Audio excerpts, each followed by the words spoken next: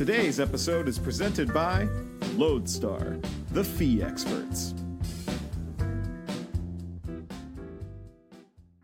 Hi, everyone. Welcome to this episode of Lending Leaders. I have a very special guest today, Heather Horovitz, who is the SVP of Community Development, Financial Institutions, and Impact Lending at VyStar Credit Union.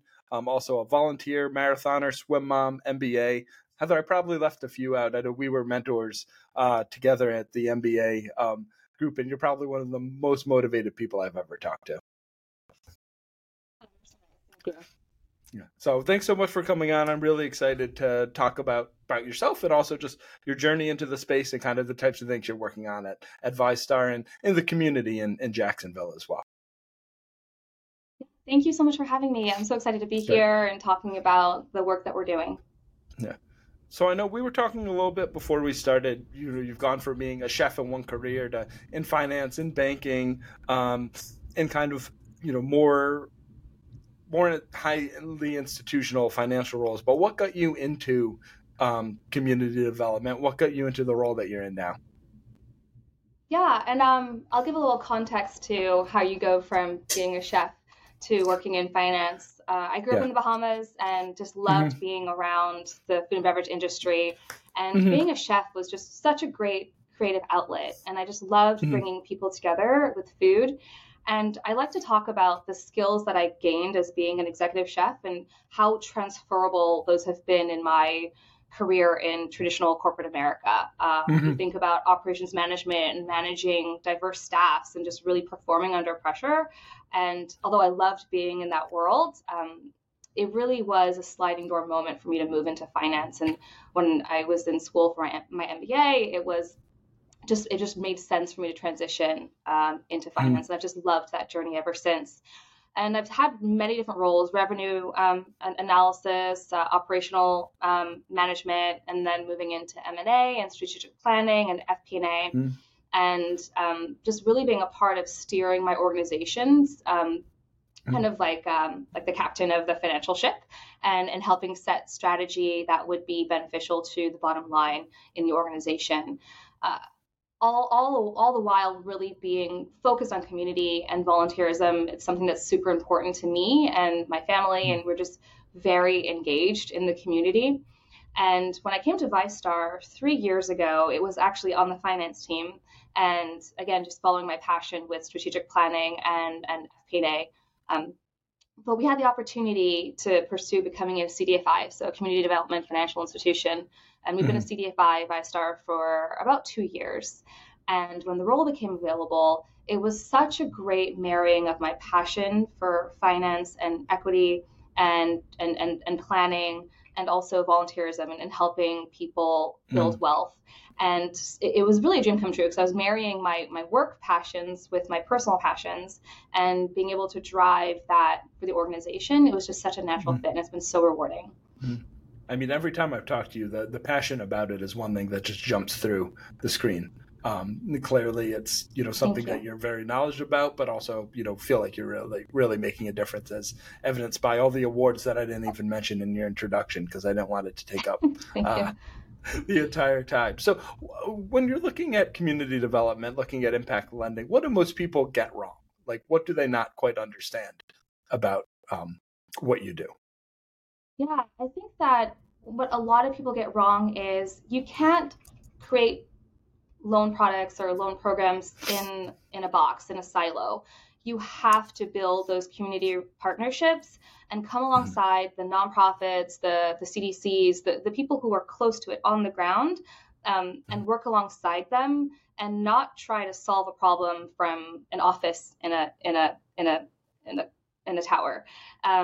We work really closely in the community. We're very engaged, and we have leadership throughout the organization, serving on boards and commissions and on nonprofit boards. So we're close to the people, and we can really understand what's going on, what's needed. What are those barriers to financial entry? What's keeping people from accessing capital?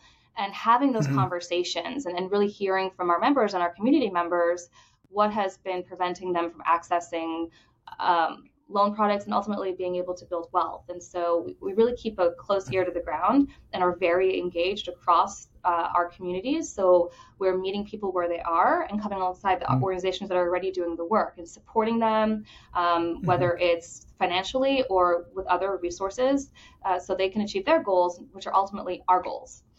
Mm-hmm.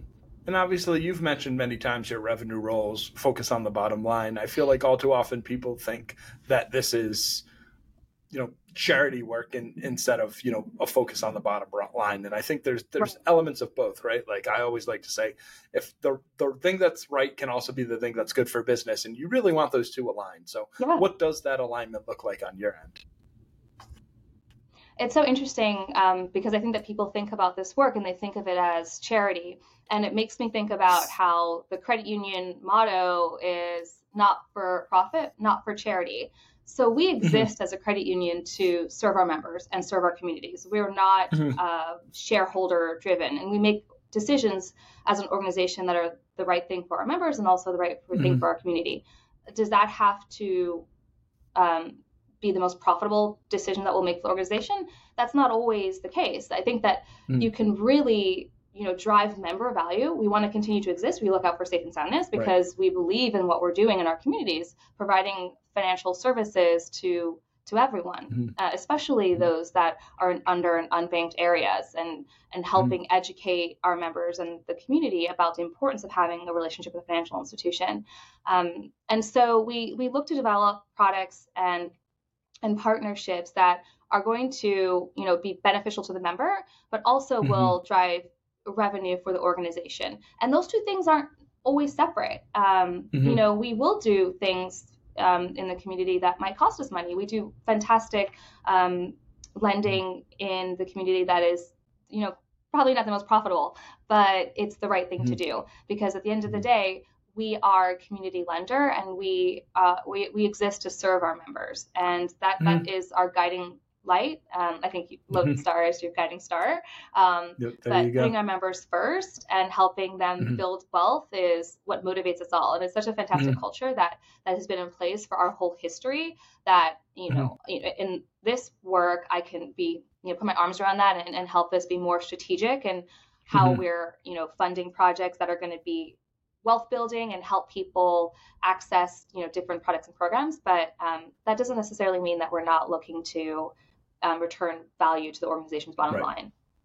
And I think you make a good point that there's a whole lot of gray area between being 100% revenue profit motivated and 100% a charitable organization, right? And I think, for a lot of companies, it is your responsibility to make money. It's your responsibility to stay profitable, because that's how you create jobs, that's how you create opportunities. So I think you make a really good point that, we want to make money. We might not make the most money, but there's a big area between that and, effectively feeling like this is just you giving money away, because it's not. That's Absolutely. not the case. And I think, and you can be a good corporate citizen even if you're not giving dollars out or extending loans. We volunteer in the community, and that's a huge focus for the organization. But even opening our doors to allow nonprofits to host events in our spaces, or sending leadership out to speak on panels and educate and just be in the community in other meaningful ways, we're impacting and having a positive impact on the community, even if we're not, giving dollars out. And do you feel like there's lenders who've been trying to do this in a, maybe not disingenuous way, but a less than effective way? I see this a lot when people are trying to, market in a language other than English, right? You put "se habla español" and you expect that you now have a Spanish lending branch, right? Whereas, there's a way of doing it that's a lot more authentic. And it sounds like you've really, gutting that authenticity. What have you seen for lenders who try to do this in a way that may be less than successful? It's tough. And I'll speak for us. We are a very diverse organization. And for me, and I love that you say authentic, for me, being authentic, and that's very important to me. And I think that helps you gain trust if you're willing to be yourself and be brave enough to admit when you don't know everything, and really be a good listener, I think, is very important. But we really do stress being authentic here. And by having diverse leadership, we're able to build relationships across a huge spectrum of people, racial backgrounds, religious, sexual orientation, and be considering all the different things that have traditionally kept people from accessing capital, but also funding commercial development that is going to be helping build healthier communities. We donate to a number of different organizations, nonprofit organizations, and our corporate philanthropy is a huge part of who we are. And to continuing to support organizations who are doing that good work is something that is very important to my leadership. I think that what some organizations get wrong is that it's understandable when the economy is, when we really need to focus on the bottom line. But people have very long memories when you pull back and you forget the commitment that you made to them. I think it's really important that you continue to stay engaged, and maybe that engagement changes. Maybe you can't pledge the same amount of dollars that you pledged last year, but that you stay engaged and you're still volunteering and you're still showing up in other ways, because that helps people know that it was important to you then and it's still important to you now. And I think that when you're driven by the bottom line, that forces you to make decisions that make you come off that you're disingenuous, that you were always disingenuous when you were being committed in the first place, if that makes sense. Right. And there's a balance with kind of a long-term goal. Like you mentioned, being in certain loan products or lending to certain groups that may not be the most profitable. The first 100 loans you lend may not be the most profitable, but that doesn't mean years down the road, the next 100 or anything like that, that changes, right? And that investment in that community, to me at least, seems to be a big part of what you're doing, because, access to capital, access to good jobs and good house, like that is the lifeblood of the economy. And there's unfortunately been a lot of groups that have not had and we're looking at the entire we're looking at the whole ecosystem. We're looking at you understanding the importance of even having a checking account. Like we advocate to move people out of a cash economy, so you're not going to a payday lender and you're losing so much of your wealth. So from having that first relationship with getting your checking account, through exploring car loan products and mortgages and all the different things that are going to be this journey that you'll be on as you're having a relationship with a financial institution, is something that we're just really passionate about, and helping people understand whether you're making the choice to bank with us or just having general increased knowledge around having a relationship with a financial institution. And there's a lot of distrust depending on the community that you're talking to. And so we've got to break down that distrust through education, but also building trust by being authentic, like you shared, and showing up consistently. So it seems like the easiest places for institutions to start is having that education, right? Even just something as simple as being banked, right? Having checking accounts, building that credit. Anything else that you would recommend? I know you mentioned kind of the affordable housing and access to capital for groups who traditionally haven't had access to capital. Like, where are some points that you think institutions are really well off starting? Yeah, I think that especially if you're considering other ways that you can be engaged in the community, there's so much power in educating community members around what you do. So highly recommend speaking on panels, getting engaged at different small business centers. There's so many incubators, accelerators, lots of, special interest groups that are doing this work, and they're just looking for experts to come in so you can be a different voice for their students to hear what you need to be doing, how you prepare yourself for capital, educating around what that debt might look like, how it's going to cost, what it's going to cost your organization long term. The other ways that you can support a small business, being a mentor and just connecting people, being willing to share your network and building relationships. Anybody can do that. And especially if you're in the financial services industry, you can really have a powerful impact on a small business. And that small business thriving, that's the difference between somebody closing shop and not having a living wage, or being able to support their family, and all of the other benefits that can come from having that financial stability and being able to build generational wealth. No, I think that's a great point. And I think so many lenders look at it of, hey, go talk to this workout person or whatever. And by the time you're ready for a loan, we can have a conversation. And there's so much to be done. You're talking about probably 17 out of 20 when someone's actually ready to talk to a loan officer. Right. So I really, I'm impressed. Our philosophy, And our philosophy here, sorry. I'm just going to say our philosophy here is we don't like to say no. We like to say not right now. And this is how we get you to a yes. And we look at that from all areas of our lending, from consumer, commercial to real estate lending. We want to give you the tools to help you get you to that yes. But also on the commercial side, particularly for small businesses, helping you understand when you might need to take on debt and what you need to have, whether it's your 3-year history of financials. I mean, it's amazing how many people I talk to who don't know they need to keep their personal financials and their business financials separate. I mean, the education starts from there. And then what kind of loan do you need to be taking on? And is this going to actually help you scale to a point where that makes sense for you? So we take a very personal approach to our lending, to our underwriting, all of our relationships. Because at the end of the day, that's going to be the best thing for our members. Across our lending, we don't want to get people into any kind of loans that they can't sustain. So it's the education up front. It's really the hand holding through that whole process, and then that support after the loan closes, because that's how you stay apart. We're looking out for our members and not just closing loans, which I think is a huge difference for our organization. And I think the things as a financial professional, right, that you may take for granted, people don't. Like, I work with a lot of small businesses and been in classes with small businesses, and the number of people that just manage their finances by their bank balance and that's it, still surprises me.